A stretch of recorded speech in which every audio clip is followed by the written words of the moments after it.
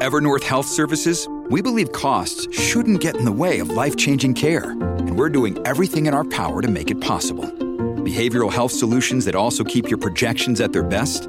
It's possible. Pharmacy benefits that benefit your bottom line? It's possible. Complex specialty care that cares about your ROI? It's possible. Because we're already doing it. All while saving businesses billions. That's Wonder made possible. Learn more at evernorth.com/wonder.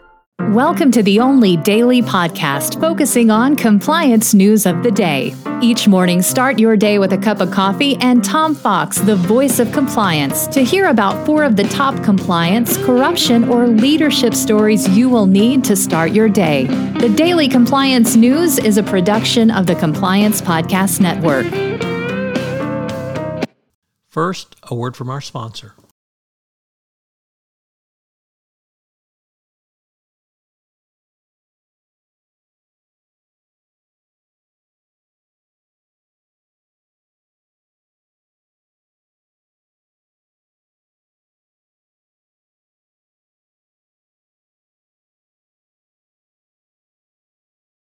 The Daily Compliance News for March 10, 2022, the 4-day notice provision.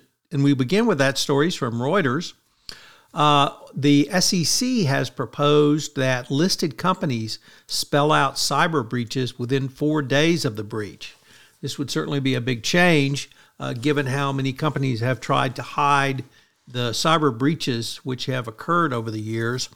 Not really respecting either transparency of releasing the information and unfortunately the stakeholders whose information and personal information who's usually stolen. The vote comes as the Commission has a growing regulatory concern on how cybersecurity issues could affect markets and investors.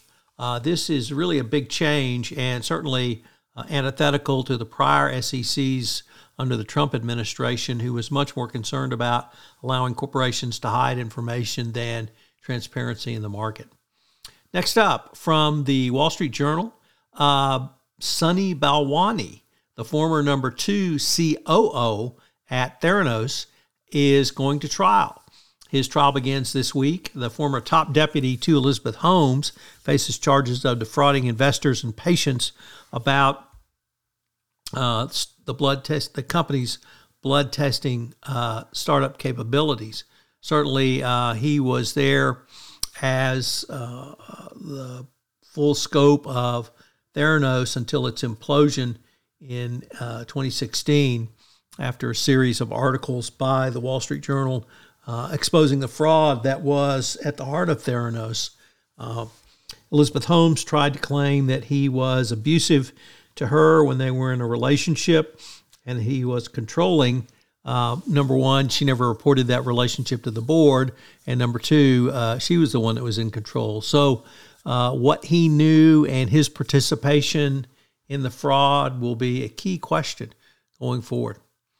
Next up, from a first-time contributor to the Daily Compliance News, the Harvard Law Today has an interview with Matthew Stevenson, one of the top professors in the country on the FCPA, and he talks to them about a wide variety of topics, but of course, the Russian invasion of Ukraine, and about the role corruption played.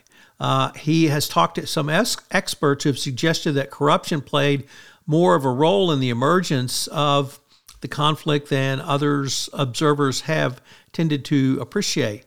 One is a wag the dog scenario for Russia, where Vladimir Putin was trying to overcome the inherent corruption. And our final story is another sad story of an African-American who was arrested for being black while banking. The director of the movie Black Panther was arrested in his own bank in Atlanta, attempting to make a withdrawal out of his account with photo ID. The Daily Compliance News is a production of the Compliance Podcast Network and a proud member of C-Suite Radio. Thanks so much for listening. I hope you'll join me again tomorrow.